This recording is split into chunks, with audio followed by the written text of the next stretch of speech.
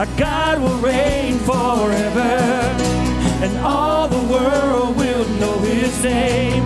Everyone together, sing the song of the redeemed. Say, I know that my Redeemer lives, and now I stand on what he did.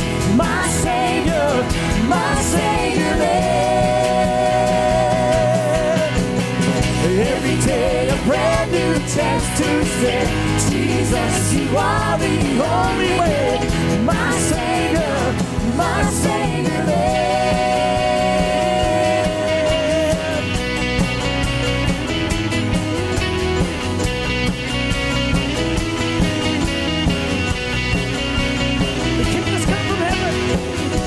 The King has come from heaven, and darkness trembles at his name. Victory forever is the song of the redeemed. I know that my Redeemer lives, and now I stand on what he did. My Savior lives. Every day a brand new chance to say, Jesus, you are the only way. My Savior lives.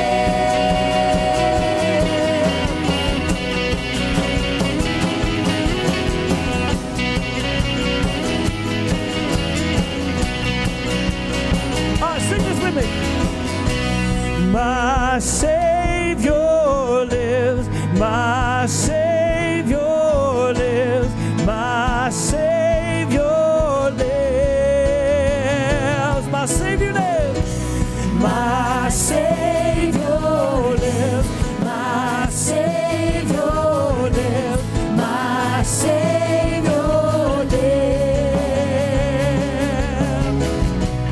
My Savior lives. My Savior lives. My Savior lives. My Savior lives. My Savior lives. My Savior lives. I know that my Redeemer lives, and now I stand on what he did. My Savior lives. Every day a brand new chance to say, Jesus, you are the only way. My Savior lives. I know that my Redeemer lives, and now I stand on what he did. My Savior lives. Every day a brand new chance to say, Jesus, you are the only way. My Savior lives.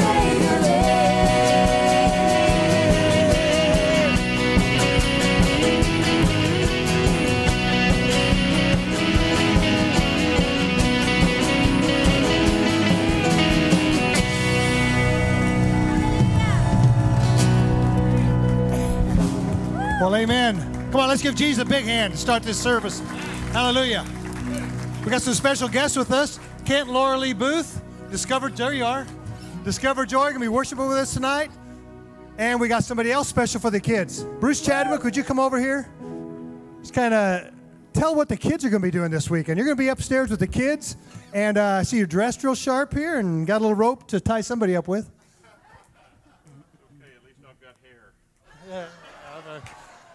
I should never leave an opening like that. Remember what I said about cutting that mic off back there if we need to. Oh, my goodness. Are you glad to be here, ladies and gentlemen? Woo! Thank you so much. Indeed, he lives, brother. He does indeed. You know what? Without the resurrection of Jesus Christ, you have nothing. We can talk about the cross all day long, but without that victory on that third morning, we have nothing. And in him, indeed, he lives. You guys have a seat for a moment. I want to show you something very crazy. The little boy watched with great anticipation. And he couldn't believe his eyes. And as he sat in the audience and he watched that man, that illusionist, perform, he couldn't believe what he saw. And one thing that man did was to take a piece of rope, kind of like this, and he tied that rope into a knot. And that, of course, is no big deal because, well, everybody knows how to tie knots. But you see, that's not all. Then the man on the stage reached up in the air and he grabbed a pair of invisible scissors. And somehow he cut that rope in two. But not just that, for then the man on the stage took a hold of the knot he had just tied, and he began to pull that knot down to the other end of the rope. But not just that. For then the man on the stage reached up and he grabbed a hold of that knot that he had just tied, and when he untied that rope, that knot magically melted back together again. Well, the little boy decided he too was going to be an illusionist, a sleight of hand man, you know, and he went home and got himself a piece of rope, his sister's jump rope. Well, that's another story. He was about to go to town with the mom's really good sewing scissors, and she caught him, and that was the end of that. He did not cut the rope, but then something crazy happened. When he reached up there to untie that rope, somehow he managed to pull the ends off of the rope. And who ever heard of a piece of rope without any ends? Well, one of these days, I'm going to learn the trick. You take a piece of rope, you cut it and put it back together, and when I do, I'll be sure and show you. No, please don't stop. It is my joy and an honor to be with you guys here tonight, and I'm going to be up with your children in the kids zone area tonight in the morning for the 2 services, and tomorrow night for the pizza party. The goal of what I do as an evangelist is to share the gospel of illusions. Share the gospel using illusions, telling people the joy and honor it is to know Jesus Christ. I want to ask you to pray for our kids as we're upstairs. You know, a lot of you here tonight became Christians when you were very, very young, if not a child. It's very powerful. The gospel is strong, and it's, friends, wonderful things can happen this weekend. And this rope, hey, I'll tell you what, for you, maybe you're at the end of your rope. Maybe you feel like life is going in circles. I want you to know, my friends, tonight, I stand here to confess that Jesus Christ is God's Son. He loves you, and in Him there is life. God bless you. Amen. Hallelujah. As we're getting ready to go back into worship, let's really just press into God. Because I tell you, His presence is here right now. Because He knows what's coming at the end of this service. Scott Camp's here and you'll deliver the message, and people are going to come to Christ. But right now, you could come here and you feel like you don't even know you stay through the rest of this service.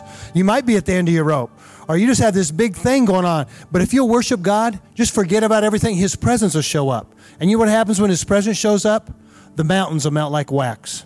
All those worries and all those fears will go away. So let's press in right now. Let's just say a word of prayer. Father, we thank You for this opportunity to come into Your presence. We don't take that lightly. We come in not based on what we've done, but what You did on the cross, Jesus. Through the blood of Jesus, we enter into Your presence tonight. And I thank You. You know every need of every person in this room. In Jesus' name, amen. Why don't we all stand to our feet real quick tonight, amen? Why don't you turn around and shake hands with somebody? Maybe you don't know somebody.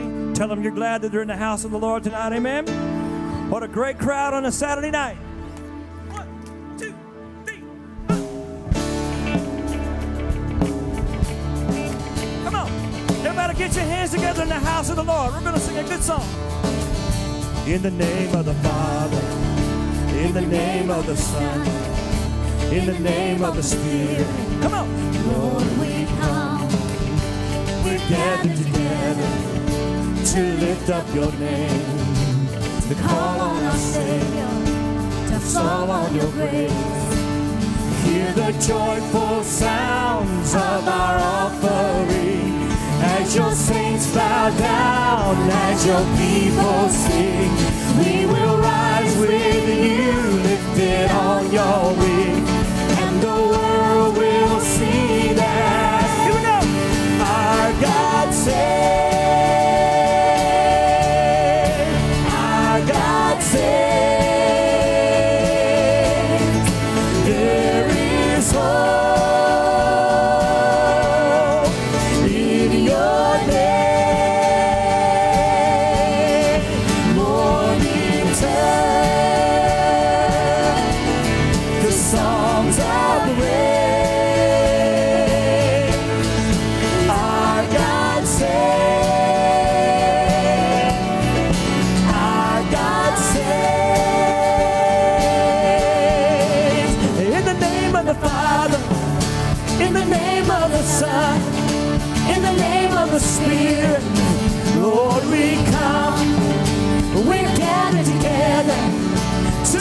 up your name, to call on our Savior, to fall on your grace.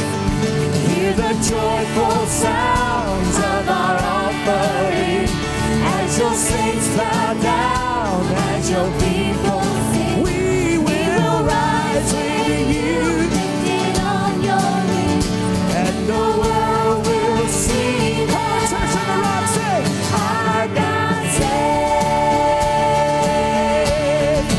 our God saves. There is hope in your name. Morning turn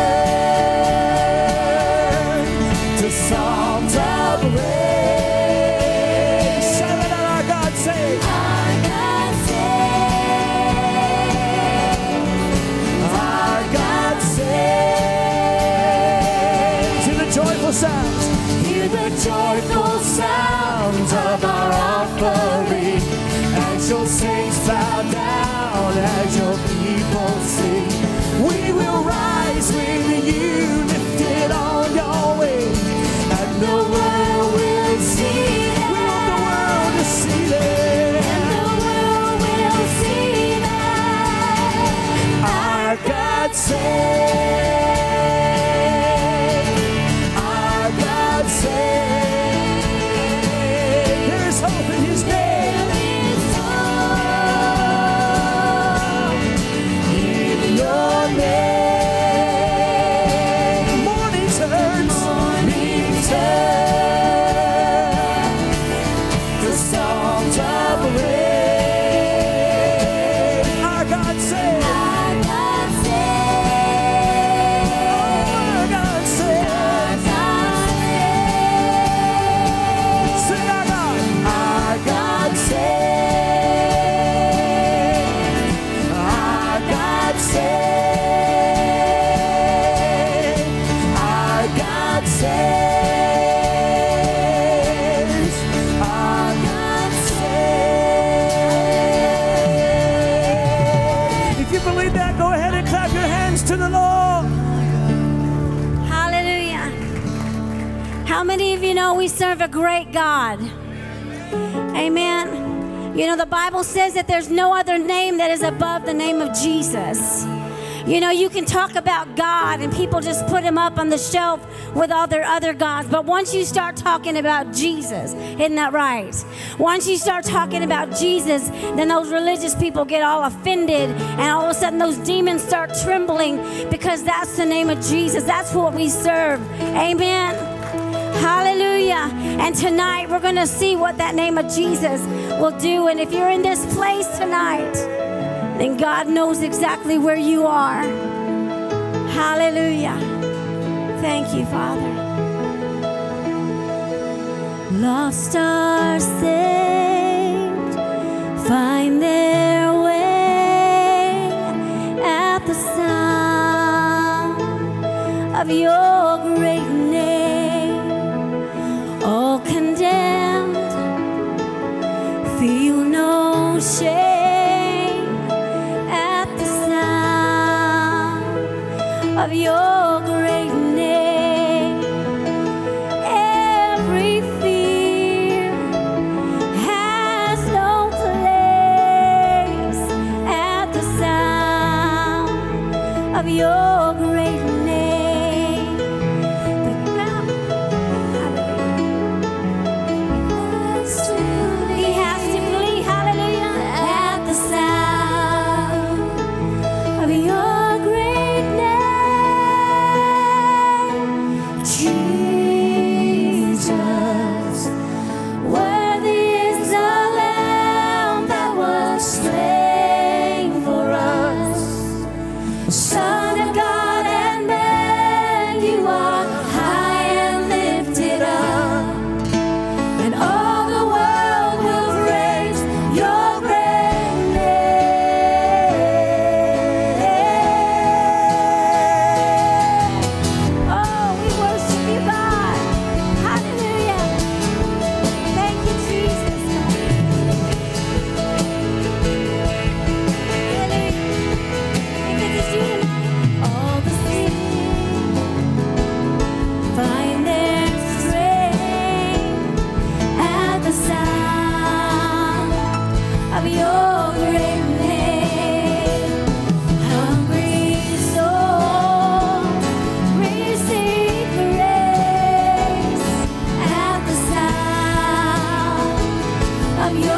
great name. The fatherless, they find their rest at the sound of your great name. Oh yes, the sick are healed and the dead are raised at the sound of your great name. Jesus, oh, the name of Jesus, worthy is the Lamb that was slain for us. The Son of God and man, you are high and lifted up. And all the world will praise your great name. Oh, your great name.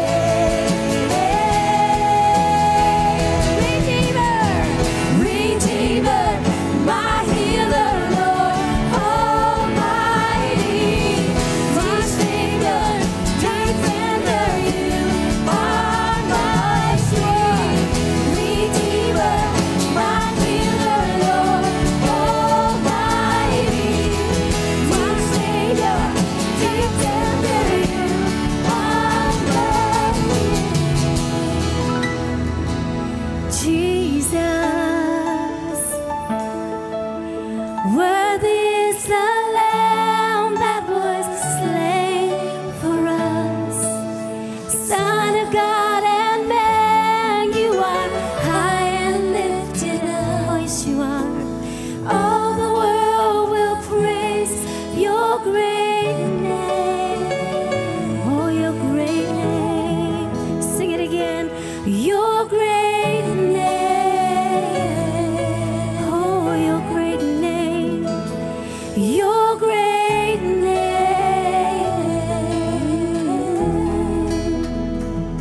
Thank you, Jesus. Thank you, Jesus. We worship you, God. Hallelujah. Won't you lift your hands as high as you can right now to the Lord? Your great name, oh Jesus. Every hand lifted as high as you can. Your great name, oh Jesus. Your great name, your great name. Redeemer, healer, Savior, Oh, Lord. yes, you are. Oh, yes, you are. You're my healer. Jesus, we welcome you into this place tonight. We thank you, Lord, for visiting us tonight. Thank you, Lord. Let your spirit rule and reign in this place in Jesus' name.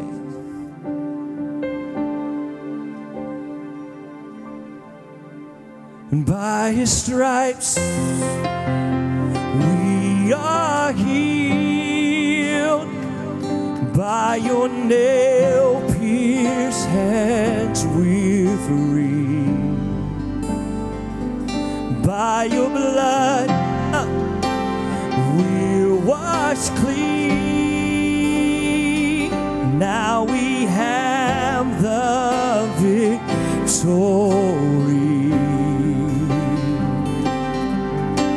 The power of sin is broken.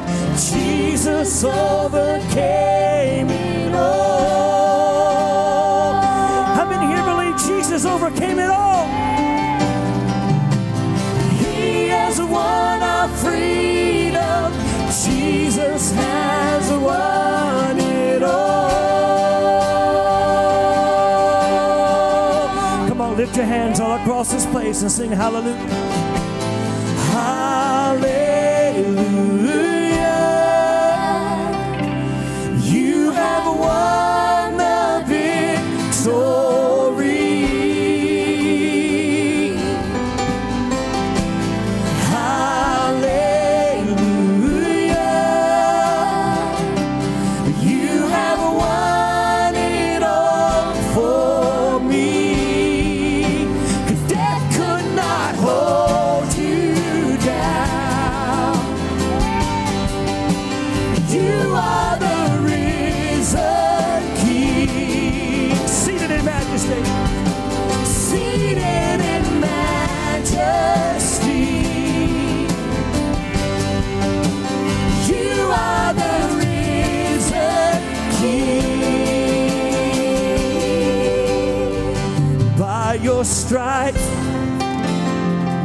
we are healed.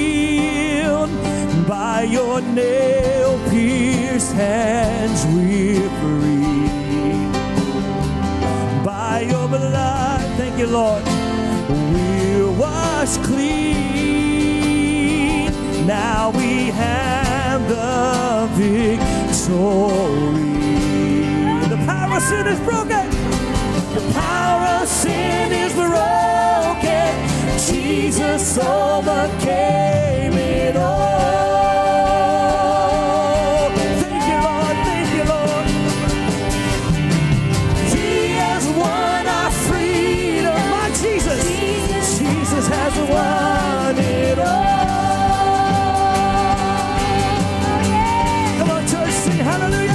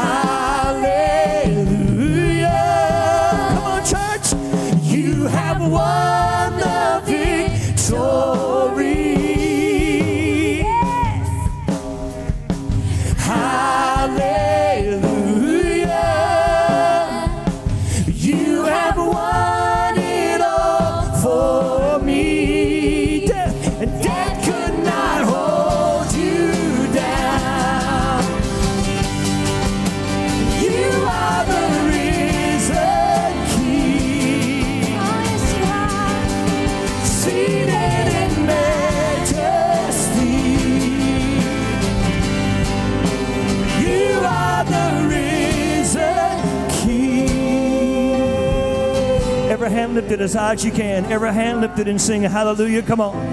Hallelujah. You have won the victory. Come on, church. Come on, church. Sing it. Sing it. Hallelujah. Hallelujah. You have won it all for me. 'Cause death could not hold you down. You are the risen King. Right now, he's risen, seated in majesty. Seated in majesty.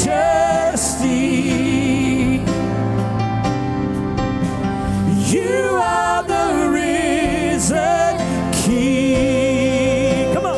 Death could not hold you down. 'Cause death could not hold you down. Woo. You are the risen King. Seated in majesty.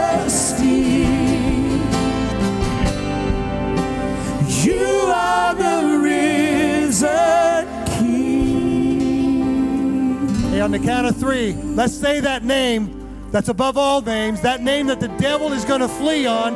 1, 2, 3. Jesus! Come on, we can do better than that. Come on, give him a hand clap. Has he saved anybody? Has he healed anybody? Amen. Glory to God. Well, turn around. Share some love. Share some life. Tell some people hi. Find somebody you haven't met.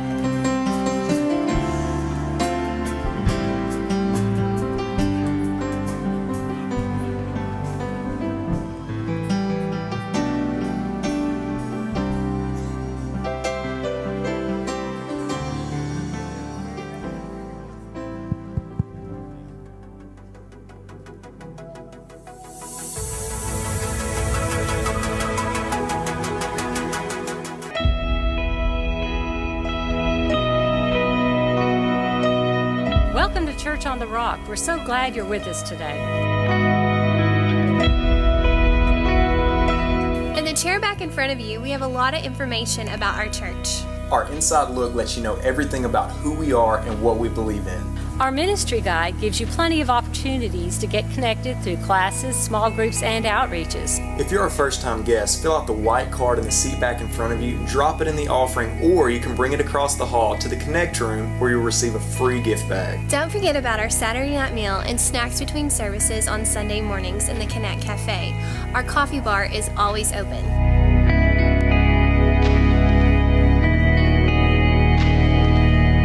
We are so glad that you're here, and we hope that you know that there's always a place for you at Church on the Rock.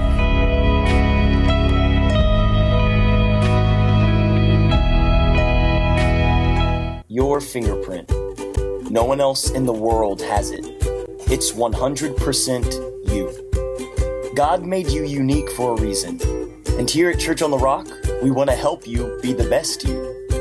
Our ministry guide is full of over 70 different classes, life groups, and outreaches that range from Bible studies to hot rods to crocheting. Our groups give you a chance to connect with people who care about you while going deeper in your walk with God in an environment that fits you. Check out our ministry guide for a complete list of our classes, life groups, and outreaches. And go to churchontherock.org to see a video description of each life group. Church on the Rock, a place for you.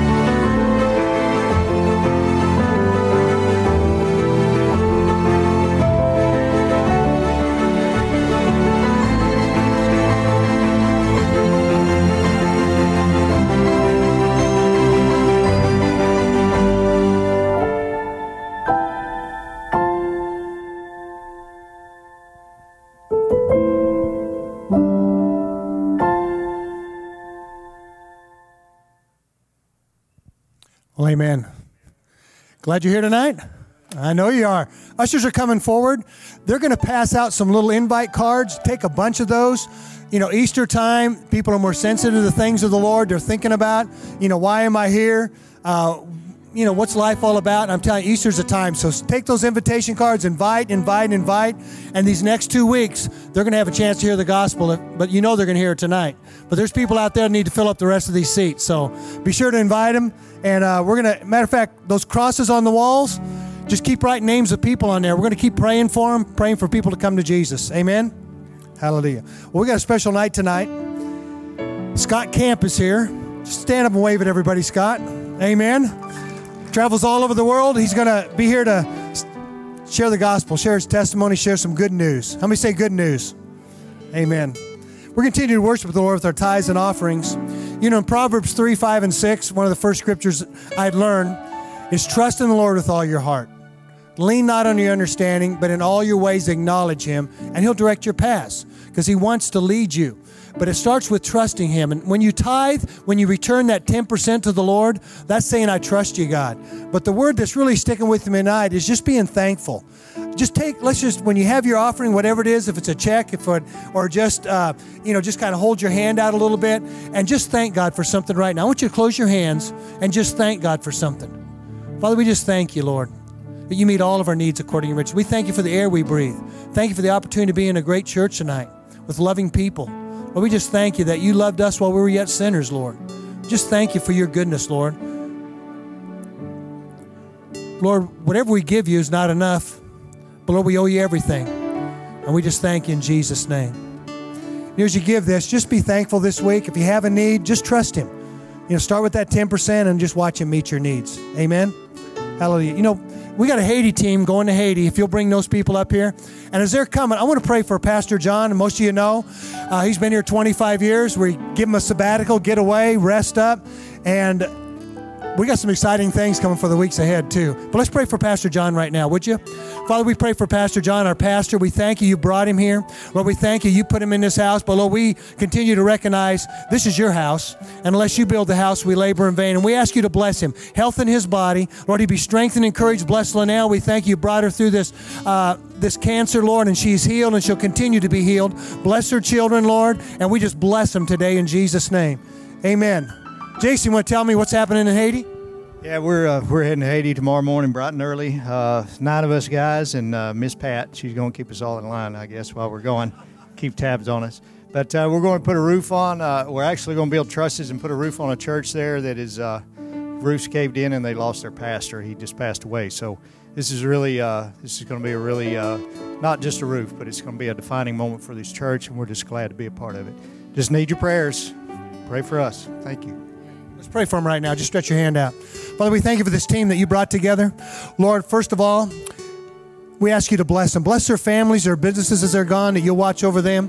But Lord, we just declare health over them. In Jesus' name, we pray there'll be angelic escort to get them there, watch them when they're there, and bring them back safely. We declare health over them. Lord, those that serve you, you'll bless their bread and water and remove sickness from their midst. They're there to serve you. Bless Jay and Linda and the ministry in Haiti, but bless all they put their hands to. Lord, and we thank you for the divine appointments they'll have to be able to lead people to Christ. And we bless them in Jesus' name. Amen. Keep them in your prayers. Amen. God bless you.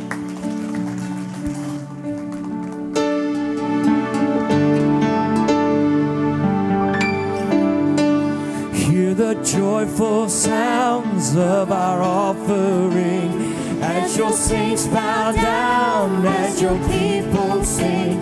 We will rise with you, lifted on your wing, and the world will see that our God saves, our God saves.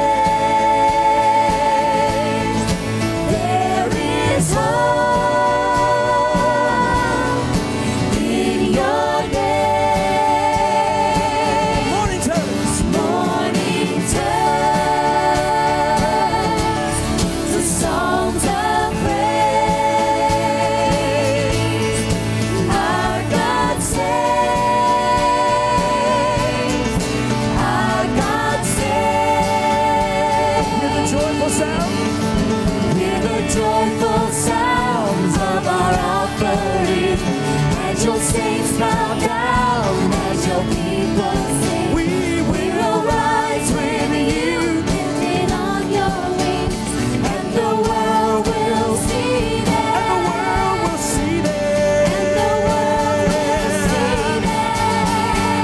Our God saves. Our God saves. There is hope.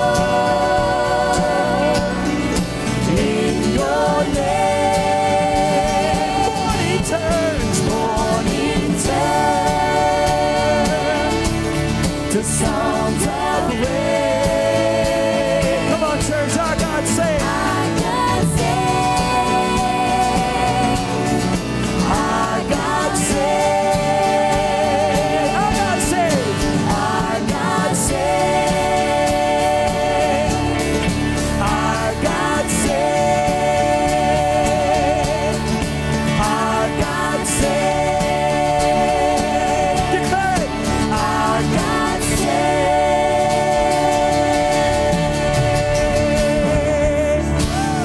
Come on, church. Give the Lord a hand of praise tonight. Praise the Lord.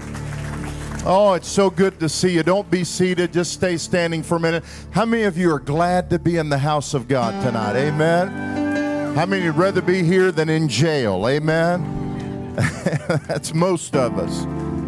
Oh, we're so glad to be here. We've been looking forward for weeks and weeks to what the Lord's going to do here. We have the privilege as a crusade team of traveling literally all over the world.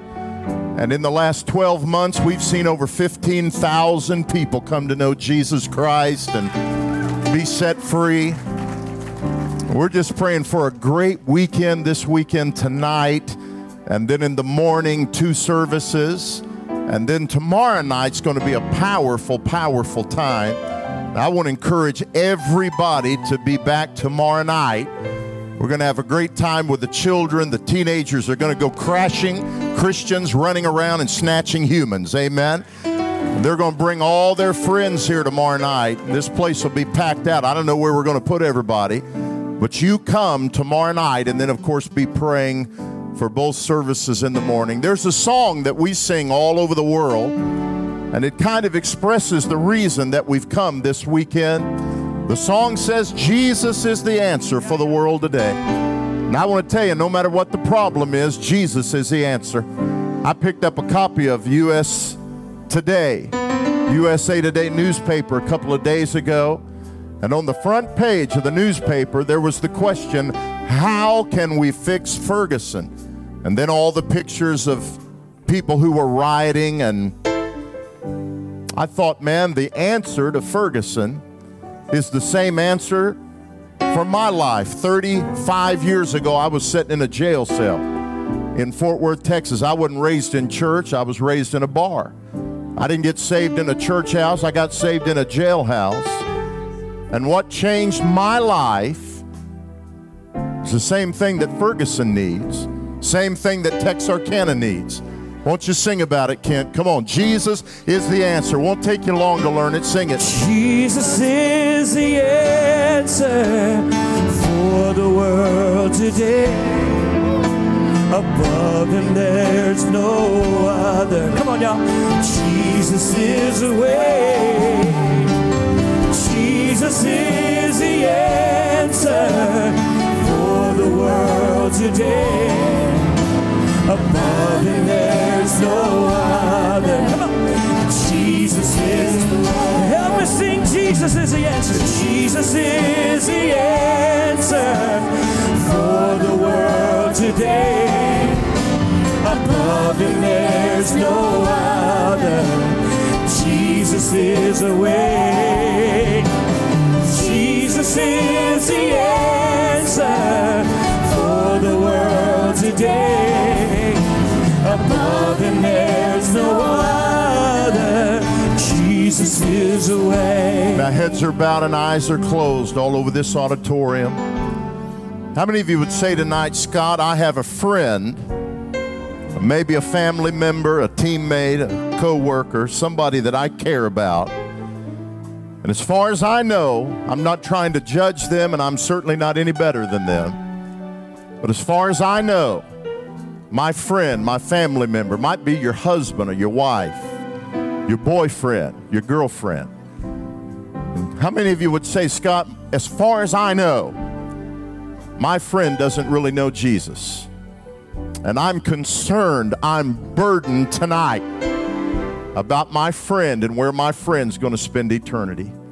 If that's you, if you got a friend like that here, would you just lift your hand up high and hold it there for just a moment? And hundreds of hands all over this building. Father, you see every hand in this place. And Lord, you know every heart represented by every hand. And we're asking you to do tonight, Father, by the power of the Holy Spirit, what only you can do. And that is to reach down into somebody's heart tonight and do heart surgery. Father, we pray for a heart transplant. Father, you take out the old hard heart, the stony heart, the cold heart. And Father, you'd give people a brand new heart and give them brand new purpose and brand new meaning tonight. Let them find the answer to all of life's questions, whose name is Jesus. And we ask you to do that tonight by the power of the Holy Spirit. And we're expecting you to do it, Lord. Change people's lives. I pray that people that walked into this place, one person would leave a different person because of the power of Jesus Christ. We ask you to do it, and we promise to give you all the glory in Jesus' name. And everybody said, amen and amen. Give the Lord a hand of praise. You may be seated. God bless you. It's wonderful to see you. Kent and Laura Lee, you've already met. And I want you to pray for both of them. They've been in bed sick for a week. It's a miracle that they're even here. So just keep praying for Kent and Laura Lee, and then you've met Bruce, and then we have some other young people that travel with us, Travis and James Michael. Stand up, would you? And then my son, Josh, is here. He gets to travel with Dad every now and then. This is him right here playing the guitar. Let me tell you, all three of these guys, stand up, guys, they're all single and looking. Amen? And everybody except Josh. These two guys are right here. And I want to tell you, Travis and James Michael have already been working with your kids, and in the last year, these two young men have won over 5,000 teenagers to Christ all over America. They both are dynamic evangelists and have powerful, powerful testimonies. Well, I want you to take your Bible tonight, and I'm not going to preach long tonight. I'll tell you what Elizabeth Taylor told her 8th husband, I won't keep you long. But I want you to listen tonight for the next few moments, because I want to talk to you about where you're going to listen, where you're going to spend forever. Did you know you're created in the image of God? And that means that just as long as God has breath, and that's forever, because God is an eternal being, uncreated being, and God has made you in such a way that you reflect His image. And that means that all of us are going to live forever. And that's why anytime there's a movie out or a television series out that talks about eternity, some of the most popular movies last year dealt with eternity. One of the most popular movies was based on the book that Colton Burpo, his father, wrote. And many of you read the book. It sold over 1 million copies. It's called Heaven is for Real. And it tells the story of little 8-year-old Colton Burpo who died. And then he said he had an experience in heaven. Now, I don't know whether or not Colton Burpo's story is real. I have a feeling that it is, but I don't know whether or not it is. But I do know one thing, that there is one authority on the subject and the place that the Bible calls heaven, and His name is Jesus. And Jesus said, heaven is for real. John chapter 14, verse number 1, I'm going to read out loud, and I want you to read along silently while I'm reading out loud. If you don't have a Bible, that's fine. Just turn to somebody sitting next to you and look on, because I want you to see the words that are in red, the words that came from the lips of Jesus about heaven. Now, all of us have a kind of fear and fascination with death and the afterlife. It's innate. It's intuitive. There's never been a group of people discovered anywhere that did not believe in two things. They all believe in God. We all know there's a God.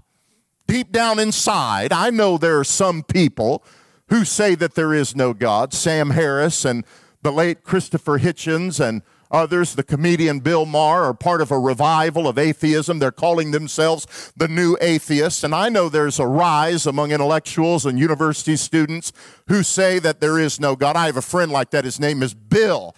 And when I got out of a jail cell 35 years ago, he and I played football together, and I went back. The first person I tried to witness to was my friend Bill.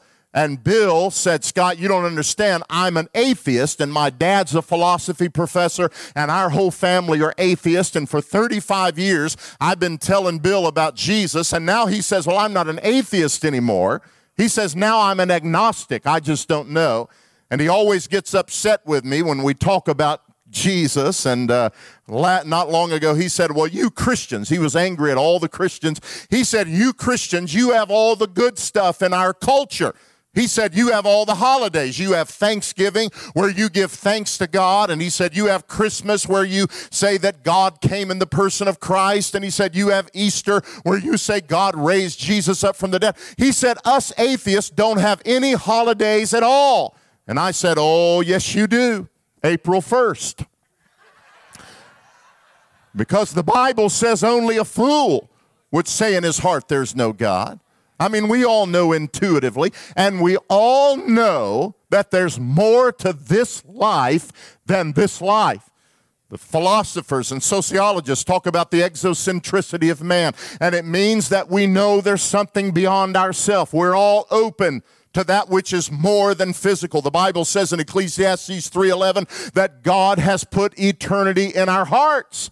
And we all know we're going to live forever. The ancients buried their dead with bowls of food and weapons of war. They were in anticipation of a conscious afterlife. Some of the oldest pieces of literature known to human existence deal with the issue of death and the afterlife. Books like the Hindu Veda and the Egyptian Book of the Dead, the Tibetan Book of the Dead, and even in the Bible. The oldest book in the Bible is Job.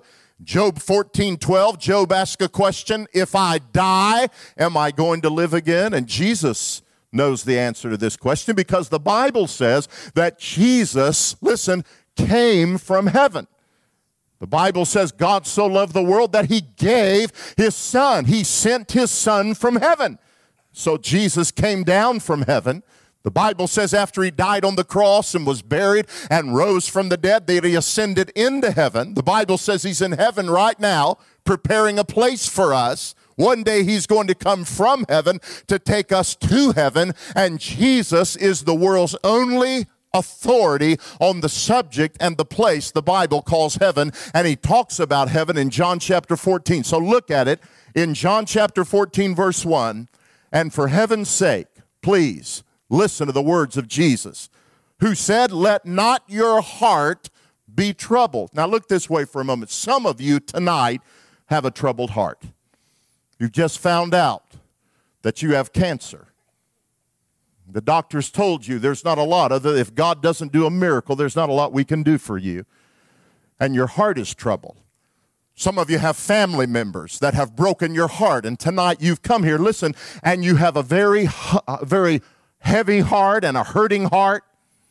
Some of you are having financial difficulties. The rent's going to be due in a couple of weeks, and you have no idea how you're going to pay your way, and your heart is troubled tonight. And most of all, some of you really don't know where you are in terms of your relationship with God. But Jesus said you don't have to have a troubled heart. He said if you believe in God, how many of you believe in God? We all believe in God. He said if you believe in God, believe also in me. Now, it's one thing to believe in God, but it's another thing to believe in Jesus and to know who Christ is. As I travel all over the world, I found out it's not that people don't believe in Jesus. Most people believe, they have some kind of a concept of Jesus. I was on an airplane not long ago, and I'm always on an airplane traveling somewhere to tell people about Jesus. And I sat down next to a very well-dressed lady. She looked very sophisticated. She was very articulate and no doubt very wealthy and successful in business. And we began to talk, and then the plane took off. And after we were in the air about 5 minutes, the plane hit a pocket of turbulence and just began to rock back and forth. And I've found that that's always a good time to talk to people about the Lord. And so I looked over at her, and her eyes were big, and I asked her a question. I said, if the plane goes down, I know I'm ready. And I started telling her about Christ. And then after the plane kind of smoothed out, she put up her hand rather patronizingly, and here's what she said. She said, oh, I believe in Jesus. And then she said, but I also believe in Buddha. And she said, I believe in Krishna, and I believe in Muhammad. And she said, I believe in all the religions of the world and all the great philosophers and all the religious teachers. And she said, you know, I believe that really they're all saying the same thing and that there are many ways to God. And I said, you know, there's a Greek word for that, baloney, amen? Because Jesus did not claim to be just a teacher, although he's the greatest teacher the world's ever known. And Jesus didn't just claim to be a prophet, although he is the embodiment of the Word of God. Jesus did not claim just to be a miracle worker or to be a good example. Listen, Jesus claimed to be God come in the flesh. He said, if you believe in God, believe also in me. And what he was saying is, I am God. That's who Jesus is. Jesus is no one less than God come in the flesh. He stepped down the starry steps of eternity into time and wrapped up his deity in flesh. And the creating one became the cradled one. The infant was at the same time the infinite God. Jesus is God come in the flesh. And do you know Jesus is the answer for every problem that the world has today? And no matter who you are, Jesus is what you're looking for.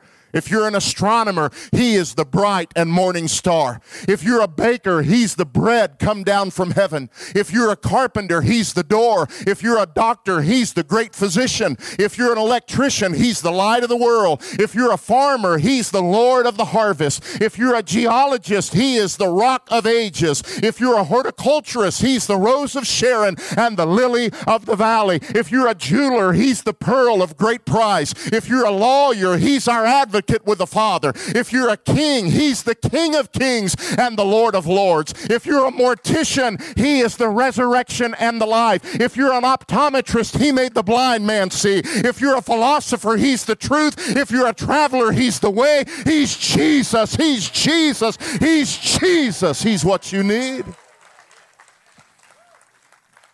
And he says you don't have to have a troubled heart.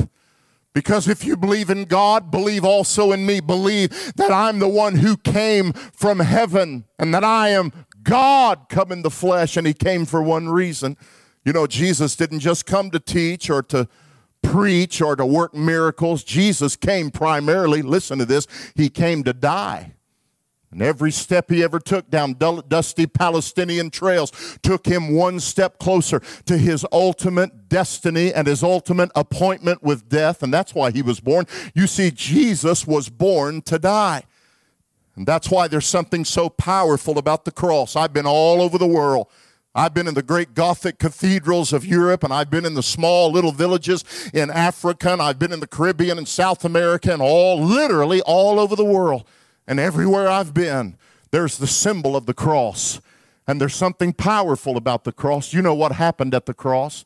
You might know what a cross looked like, and some of you might even have a cross tattooed on your arm. But do you understand what really happened at the cross when they took Jesus and they stripped the clothing off his back? And then they tied him to a vertical pole, and they took what was called in those days a cat of 9 tails. And it consisted of a heavy club with 9 long strands of leather. And at the end of each piece of leather, there was a piece of rock or a piece of metal or a piece of bone or a piece of glass.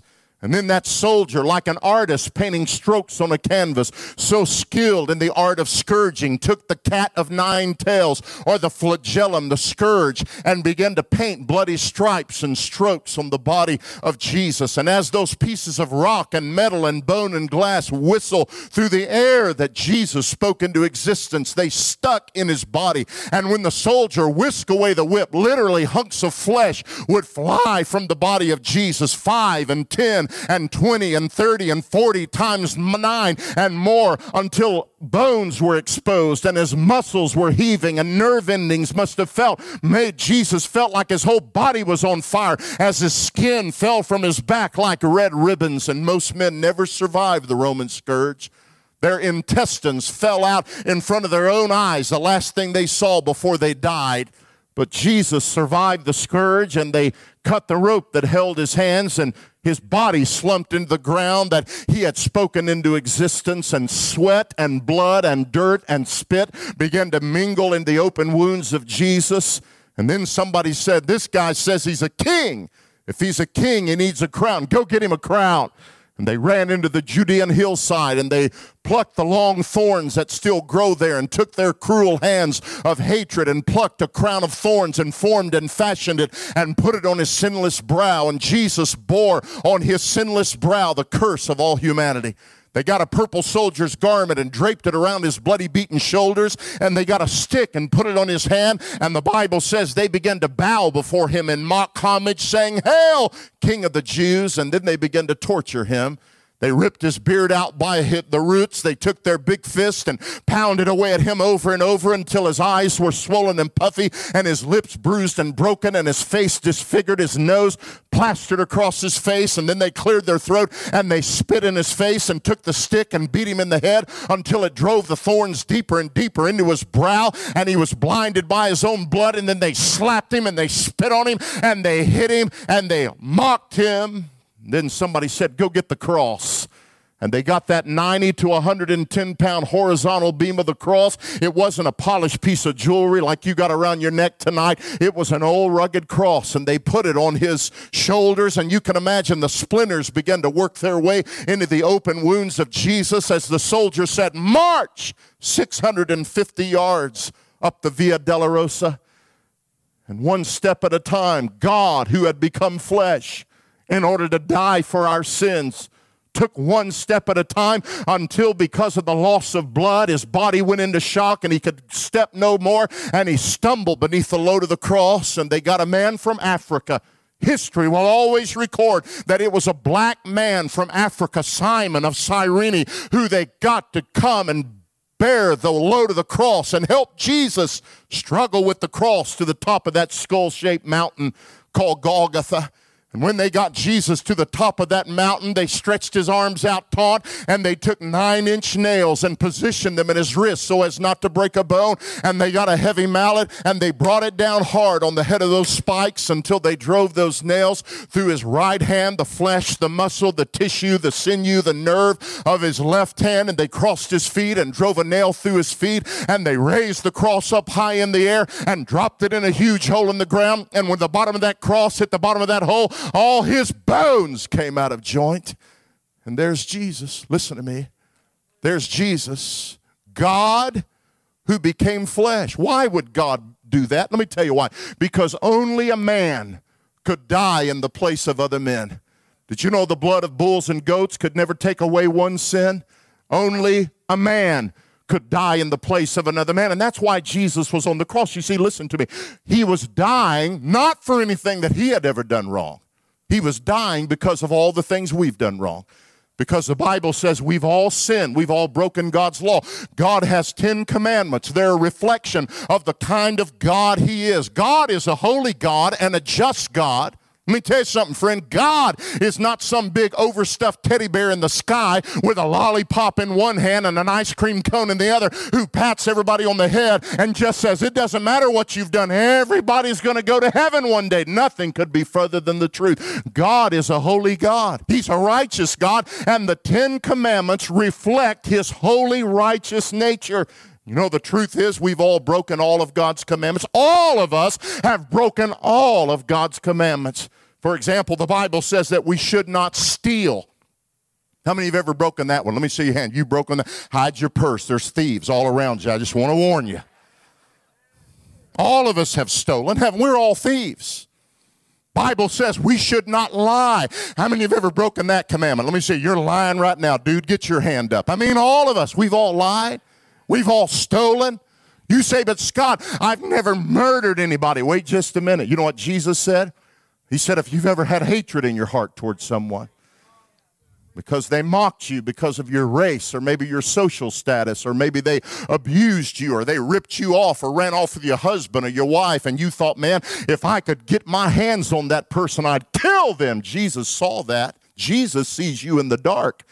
You know, you can fool your mom, your dad, your preacher, your husband, your wife, but God knows you. He knows everything about you, every thought that's ever walked through the corridors of your mind. Jesus knows all about you, and he knows all about me, and he knows that we've all committed adultery in our heart. We've all committed murder in our heart. Listen, we've all broke the first commandment.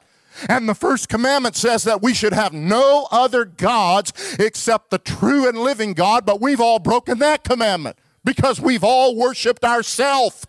Some of you got up tonight, looked in the mirror, and smiled and sang your favorite song, How Great Thou Art. Amen. I mean, you just love you.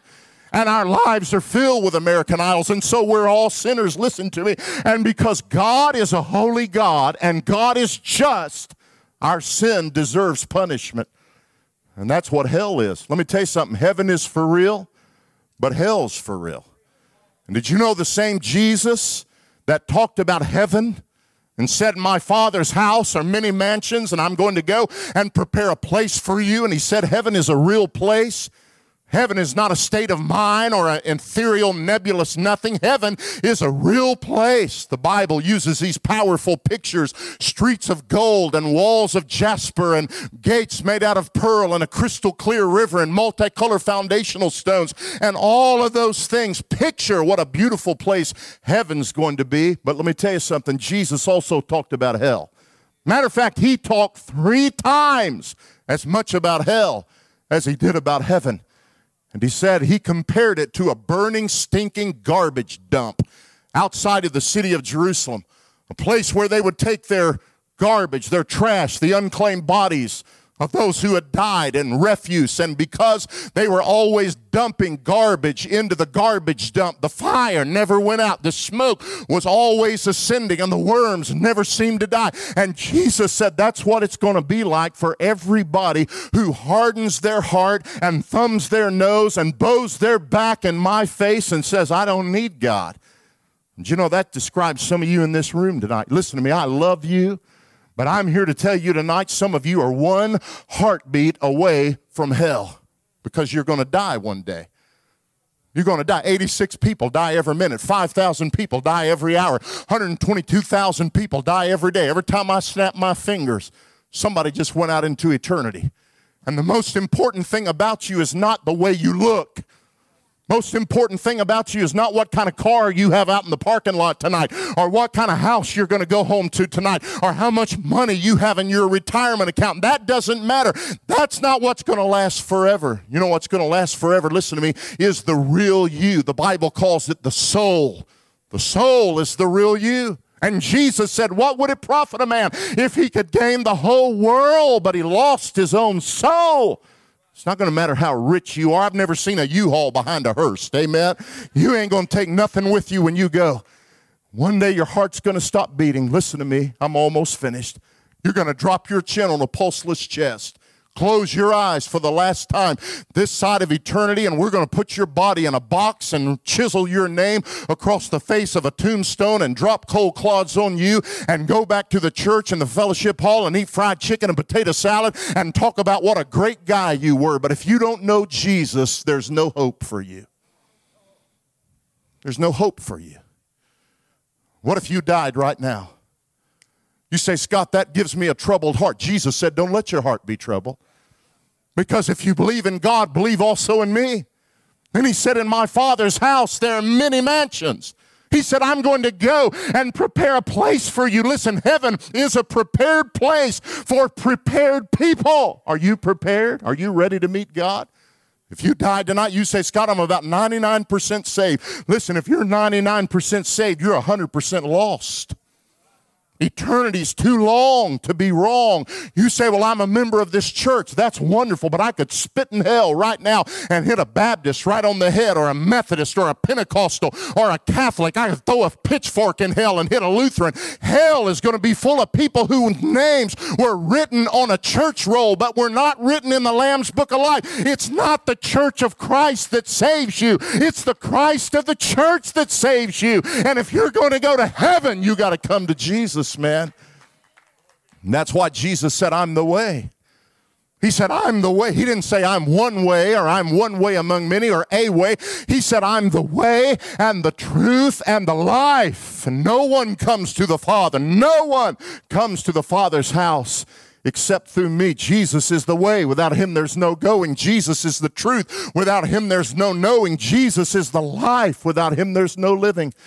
And if you're going to go to heaven when you die, you're going to have to humble yourself tonight.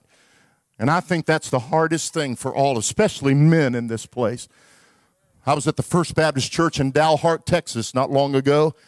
In 4 days, 174 people gave their heart to Jesus. On the last night of the crusade, you know who came forward? The chairman of the deacon's wife. You know what she said? She said, 30 years ago, my husband and I joined this church, and they gave me a card and asked me to sign it and put my name on it. And then there was a box that said, are you a Christian? And she said, I was too embarrassed to admit that I didn't really know Jesus. And she said, so I checked the box, yes. And she said, for the last 30 years, I've put my head on my pillow every night, knowing that if I didn't wake up, I'd wake up in hell. And she said, I don't want to play games anymore. She said, my husband became the chairman of the deacons. We've been on every major committee. Did you know you can die and go to hell with a communion wafer in your mouth? I'm talking to church members right now, and Jesus is all around you, but he's not really in you. You've never really been born again. You're a good person and a moral person. And it's not that you don't believe in God. It's that if you died right now, you'd miss heaven and go to hell by 18 inches. 18 inches from right here to right here. Because you know all about Jesus, but you don't really know Jesus. And they took him down off the cross, and they put him in a huge hole in the ground. And on the cross, the one who knew no sin became sin for us. Jesus was dying to pay for our sin. Only a man could die in the place of another man. And only a man who was at the same time God could die for the sins of all men who have ever lived throughout time. And after he dismissed his spirit back to God, they took his body down off the cross and they put him in a huge hole in the ground and they rolled a stone over the mouth of the tomb. And the religious leaders of Israel who had conspired with the Roman government to put this smart aleck preacher, this would-be Messiah, this itinerant carpenter's son from Nazareth, they said, what's his name? Oh yeah, Jesus. The world has heard the last of him. And that night the devil and the demons of hell got together in the belly of hell and they said, we've killed the Son of God. And now humanity is ours, and they'll never be free. But 3 days later, early in the morning, Mary, a former prostitute, came to anoint and embalm his body with one last act of devotion. And when she got to the tomb, she found the stone had been rolled away, and the tomb was empty. And Jesus is not a man who lived and then died. He's a man who died, and now he lives. Listen, Jesus, come on, somebody, give God praise. Jesus is alive. He's alive. Whoa, he's alive. And 35 years ago, sitting in a jail cell in Fort Worth, Texas, addicted to drugs and alcohol, a thug, a criminal. My own father said to me, in 5 years, you'll either be dead or you'll be in the penitentiary, and he was exactly right. 35 years ago in Tarrant County jail cell in Fort Worth, Texas. I can't explain it to this day. Let me tell you something. Christianity is not irrational, but it is supra-rational. It's more than you can figure out with your little mind. If you got to have God all figured out before you'll come to Jesus, then you'll die and split hell wide open because you can't figure God out. You got to come by faith. You have to come like a little child and humble yourself. And 35 years ago in a jail cell in Fort Worth, I can't explain it to this day, but somehow the Spirit of God, like wind, Jesus said, being born again is like the wind. He said, you don't know where the wind comes from or where it's going, but you feel its power and you see the results of the wind. And sitting in that jail cell, I repented of my sin. Jesus said, repent, for the kingdom of heaven is at hand. I changed my mind about the way I'd been living my life, and that's what I'm going to ask you to do tonight.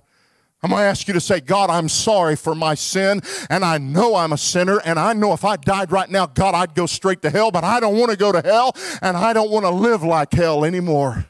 I did a U-turn that day, and I put my trust in Jesus who loved me and died for me and rose from the dead. And like air coming into my lungs, Christ came to live in my life. I walked into a jail cell one person, and I walked out of a jail cell a brand new person. Listen, because of the power of Jesus Christ. And what happened in my life can happen in your life tonight. I'd like every person in this room very reverently and very quietly to bow your head and close your eyes for the next few moments. I'm going to ask that no one move around. I'm going to ask you not to touch anybody. Don't talk to anybody. Don't do anything to distract anyone. As a matter of fact, for the next few moments, I'm going to ask you to pretend that there's nobody in this room except for you and God.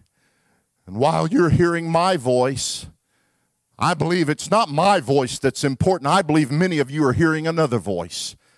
And it's a voice that's more powerful than my voice. It's the voice of the Holy Spirit saying to you, Jesus loves you. Jesus died for you. Jesus rose from the dead. And Jesus is the answer. And I'm wondering how many people in this room could say to me with a clear conscience, Scott, I don't hope I'm saved. I don't think I'm saved. It's not maybe I'm saved.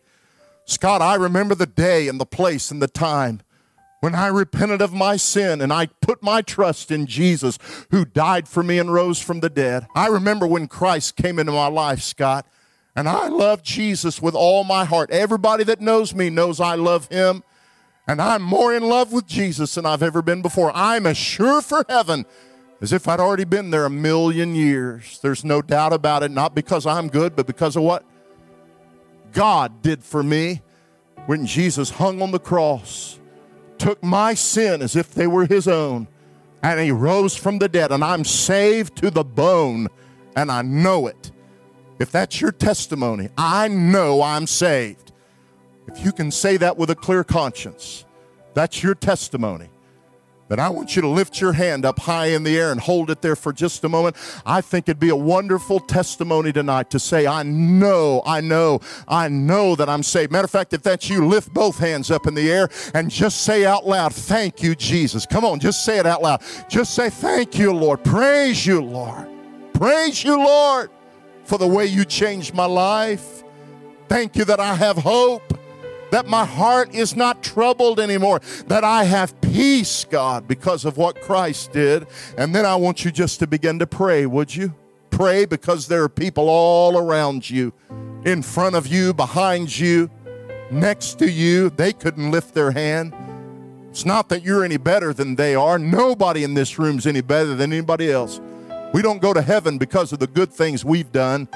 We go to heaven because of the good thing God did when he sent Jesus to die on the cross.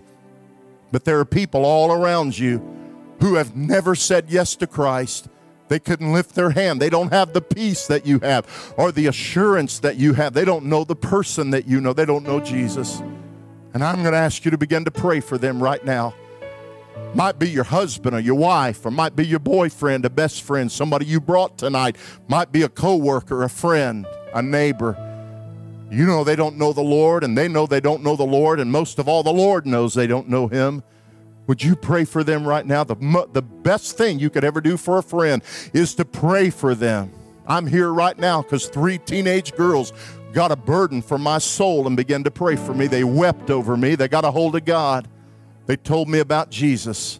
So just begin to pray, and then I want to speak to everyone in this room who could not lift their hand to say, I know that I know that I know the Lord. Listen to me. If that's you, please hear me tonight. First of all, thank you for being honest, because that's the way you come to God. You got to be honest, and you have to humble yourself. You know, Jesus never told adults or children to become adult-like. He told adults to become childlike. And he said, if you don't come humbly like a little child, you'll never see the kingdom of heaven. And so you have to swallow your pride. Step on your dignity. Take off your mask. Quit trying to be somebody that you're not. God knows who you really are. And God loves you. You say, Scott, I'm a terrible sinner. That's okay. He's a wonderful Savior. He loves you. You say, Scott, do I have to clean up my life first? No. Just come just like you are. Just come like you are. And I want to give you an opportunity to do tonight what I did sitting in a jail cell 35 years ago. I want to give you an opportunity to say yes to Jesus. Because Jesus said, if you'll come to me, I won't turn you away. The Bible says whoever will call on the name of the Lord will be saved from hell, saved to heaven, given a brand new life on the earth. And so in a moment, I want to voice a prayer for everybody way back there in the back and in the middle and in the front, whether you're a teenager, whether you're a senior or grandparent or mom or dad or a college student. I want to give you an opportunity tonight to do what I've seen over 100,000 people do in the last 35 years, and that is say yes to Jesus. And so I'm going to voice a prayer, because the Bible says if we'll just call on his name, that he'll hear us. The Bible says with our heart we believe, and with our mouth we confess that God raised Jesus from the dead. And so I want to give you an opportunity to pray tonight to say yes to Jesus. And to tell him from your heart the best you know how, Jesus, I want you in my heart. I want you to be my Savior. I want to follow you and love you and live for you.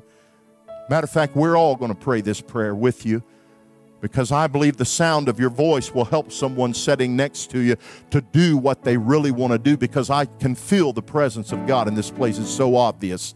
God is dealing with many people right now, and I want to give you a chance just to say yes to Jesus, to say, I do.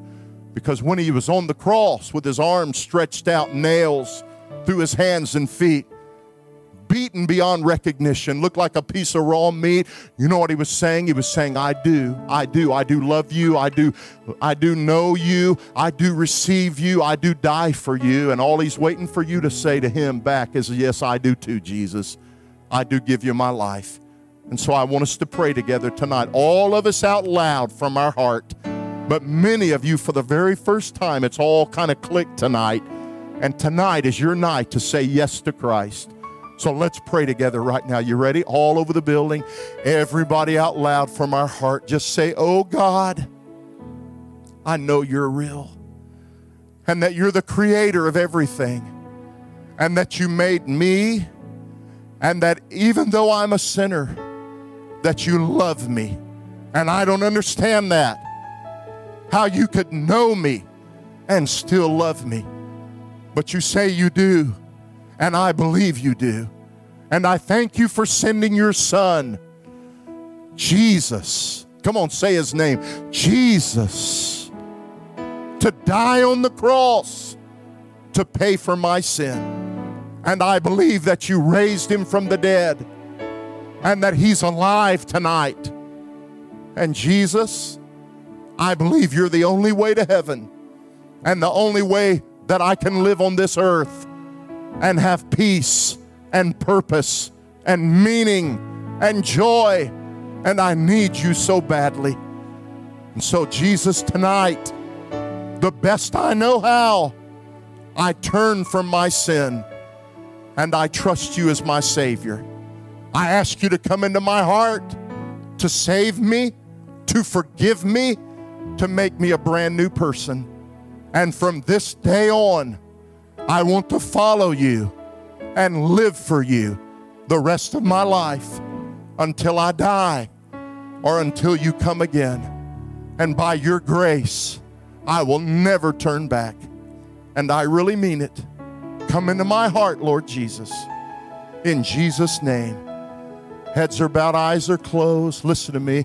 How many of you prayed that simple prayer with me tonight from the bottom of your heart, and you meant business, and tonight you're saying, yes, I give my heart to Jesus? If that's you, if you prayed with me just now and you meant business, I want you to look up at me right now and let your eyes meet mine. Praise God. Praise God all over this room. If that's you in the back, wave at me so I can know that's you. Yeah, praise God. Just look this way all over this room. Is that you and you and you and you and you and you all over this room? Now listen to me. I want to get to be the first person to tell you welcome to the family of God. And I want to tell you that tonight you're making the greatest decision that you could ever make. The greatest decision anybody could ever make is to say yes to Jesus Christ. And I'm going to ask you to do tonight what I see hundreds and thousands of people do every year of my life all over the world. I'm going to ask you tonight, listen, I'm going to ask you not to be ashamed of Jesus. You say, well, what do you mean, Scott? Well, when Jesus died on the cross, he was not ashamed of you. He didn't die in the dark. He died in front of hundreds and maybe thousands of people who were spitting on him and laughing at him and mocking him. And he could have come down. Nails did not keep Jesus on the cross because he was God, and he could have come down and destroyed the whole world. Nails didn't keep him on the cross. His love for you kept him on the cross. And he wasn't ashamed of you. And I'm going to ask you not to be ashamed of him, because Jesus said, if you'll confess me before men, I'll confess you before my Father who's in heaven. And I want to tell you, the only thing that's going to matter one day, only thing that's going to matter is were you open and out front and not ashamed of Jesus? So don't you be a coward. If you prayed with me tonight to say yes to Christ, in just a moment, I'm going to ask you to get up from way back there and right here and right here and right here and right here and right here. Just say excuse me to the people around you. They won't mind. And I'm going to ask you in a moment to get up out of your seat. And I'm going to ask you to come and just stand right here facing me, because I want to shake your hand and hug your neck. And we have all of our altar workers and counselors are going to come right here and stand right here with you. We want to welcome you to the family of God. We want to tell you tonight is the greatest night in your life. So if you're looking up at me right now, or you know you need to be, I want you to get up out of your seat right now and come take a stand. Just come on right now. Just come on from all over this place. Just come. Just come. Just come. Just come. Let's all stand together. Let's all stand together and welcome people to Jesus. Just stand right here. Praise God. Praise God. Come stand right here. Come stand right here. Everybody, come on. Woo! Praise God. Come on. Come on. Sing it with Ken.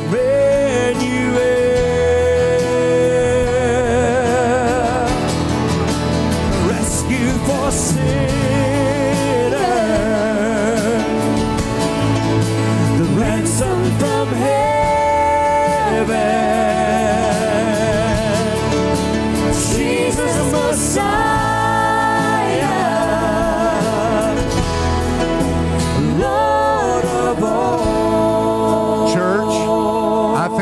to give the Lord a shout of praise tonight for all these folks who've come. Amen. I love you. Woo! Praise God. Praise God. I'm going to ask for the next few moments that nobody leave this room, all right? Ushers, help me out. Nobody needs to leave. Matter of fact, if you get in your car, I'm going to pray God will blow your transmission up. Amen, on the way home. I guarantee you, God hears my prayers, so I wouldn't go if I was you. I want to pray with you guys. And we have some people who want to take a few moments and give you some information and get some information from you. We're going to do that in just a moment. So I want you just to hang tight for just a moment, and then I want to ask us to do something for a moment. Everybody look right this way. I've been doing this a long time, and especially in the South. You know, everybody in Texarkana has been saved at least 10 times. You know that, right? They all live like hell. And I want to tell you something, man. If you live like hell, that's where you better need to be prepared to go when you die. Because when you get saved from something and to something. Doesn't mean you're perfect, but it means your life is different and you're changed. God doesn't just get you to heaven. He puts heaven in you. And you start living a new life. And I believe there are people out there, listen to me, just like that lady in Dalhart, Texas. You ought to be right down here. And some of you men in this place, you can't wait till I shut up and sit down so you can go home and drink a beer and talk about how stupid all those church people are. Let me tell you something, hotshot. One day you're going to die. You roll your shirt sleeves up and try to box with God. Your arms are too short, man. You need to come to Jesus. And in just a moment, here's what I'm going to ask us to do. I don't want anybody to go anywhere, and I want you all to stay tight right here. But I'm going to ask everybody out there. Tonight's friend night. Some of you brought a friend. They need God. Some of you in a minute need to turn to them with tears rolling down your cheeks like Angela did when she shared with me and like Kelly did when she shared with me. I'll never forget it. They were weeping and they said, Scott, you need Jesus. In a moment, I'm going to ask everybody in this room, you guys stay here, but I'm going to ask everybody out there to turn to 4 or 5 or 6 people around you, look at them right in the eyeball and ask them this question. Listen, if you died tonight, are you sure you'd go to heaven? Listen, if they say no, then why don't you just put your arm around their shoulder, take them by the hand, and say, man, I'll go with you. I don't want you to go to hell, man. I'll go with you. Some of you need to bring your husband, your best friend, your coworker, maybe a teammate. They don't know the Lord. So in a moment, I'm going to ask everybody in the room to turn to 4 or 5, 6 people around you, look at them right in the eye, and ask somebody a question. Are you sure you know Jesus? If you died, do you know for sure you'd go to heaven? And if they say no, you just take them by the hand and say, man, I'll go with you. And you bring them to Jesus. You guys stay right here. I want everybody in the room to do that right now, right now, right now, right now. Turn to 4 or 5 people and ask them, are you sure that you know Jesus? And if they say no, you bring them. Come on. Sing it, buddy. Jesus Messiah. Praise God. Yeah, just like that. Just come on. Woo! Praise God. Come on.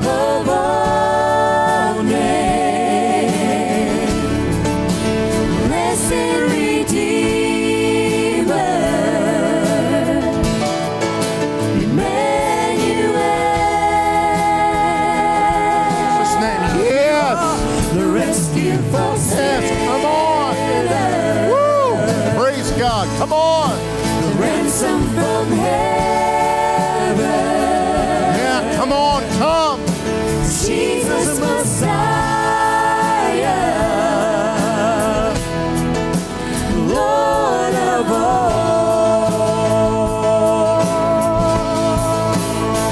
All our hope is in you. Yeah, that's right. Come on. All our hope.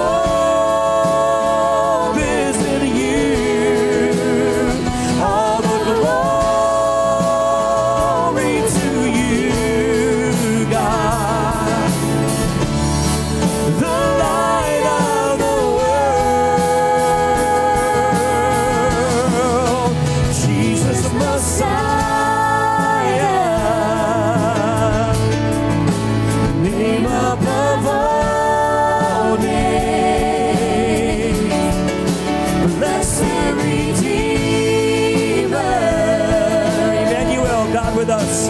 Emmanuel. You are the rescue for sinners, the ransom from heaven, Jesus Messiah, Lord of all. Yeah, praise the Lord. There's time for you. I want us to come as close as we can right here and just form a huddle right down here. Come on. Come on, right down here. If you still need to come, there's time for you. Come on. Just come on, stand right here. Amen. Amen, amen, amen, amen. Now, I want to talk to you for just a moment, all right? I want to say welcome to the family of God. And tonight is the beginning of a brand new life for you. Now, let me tell you what tonight's not. It's not fire insurance from hell and a free ticket to heaven. It's not like, okay, goodbye, God, I got that covered. Now I'll see you in heaven one day. No, this is the beginning of a brand new life. And unless you die tonight or Jesus come back tonight, and he might, but if that doesn't happen, you got a long life to live for Christ. Make it count for him. My mom and dad, my mom's stepmom and my real mom, when I got saved, man, they didn't know what to think. None of them knew Jesus. My mom was an alcoholic. I was raised in a bar. One thing, my daddy, who later came to know Christ, I had coffee with him this morning. He loves Jesus with all of his heart now. But when I got saved, he said, son, I don't know much about being a Christian, but I know this, if you're going to be one, be a good one. Man, I've tried to live for Christ. I've had one passion in my life for 35 years, and it is to go tell. I got saved. I got baptized. That's what we want you to do tomorrow night. Let me tell you something. You be back here tomorrow night and bring every friend and family member that you've got. Some of them will freak out when they hear, man, I got saved. They'll just say, man, that is a miracle. And you bring them tomorrow night to see you get baptized. You say, well, I got baptized when I was a kid. No, listen, you might have got wet when you were a kid, all right? But you didn't get baptized, because getting baptized is for people who understand what it means to be dead to their old life and alive to a brand new life. And if that's what's happened to you tonight, then tomorrow night you need to get baptized and bring everybody you know and let them see you get baptized at 6 o'clock tomorrow night. And then begin to read the Bible. We want to give you a Bible tonight. We want to give you a little booklet. We want to talk to you about growing in your Christian life, because this is the beginning. And Christianity is not a solo sport. It's not like golf or tennis. I played football, you know, it's more like football. It's a team sport. And this is your team. How many of you are glad to have a bunch of new team members tonight? Amen? This is your team. So welcome to the family. Welcome to the team. I want to pray for you, and we want to take a few moments and talk to you, okay? I love you guys. Man, praise God. Praise God. I love you. And if you still need to come, just come. Just come. There's time for you. I'm going to tell you, man, I wouldn't take the risk of getting out on I-30 and not making it home without Jesus. Because there's only two sections in eternity, smoking and non. That's it. And buddy, you'll be smoking. So I'm begging you, while we're praying, you just come. I want everybody that's come to lift your hands up to the Lord, would you? And everybody out there, just extend a hand of blessing toward these folks, as if to say, yes, we're for you. We believe in what God's doing in your life. And then lift your hands, and I want you to pray out loud with me. Just say, Jesus, I surrender. I'm not going to fight you anymore. I'm not going to run from you anymore. I'm sick of that. That's over. I'm giving you my life. And I want to be a good Christian. I want to really follow you. I know I can't do it by myself. I know you're going to help me. And so, Father, I love you. Jesus, I love you. Holy Spirit, I love you. Use my life to bring others to Christ. In Jesus' name, amen. Let's give the Lord praise. Amen. Now listen, counselors, all of our counselors look this way, all right? Now listen to me. We want you to take a few moments. Somebody's going to be right back there with you. I didn't ask anybody to rededicate anything tonight. So all these people have come tonight saying, man, I'm giving my life to Christ. So you help them and then encourage them.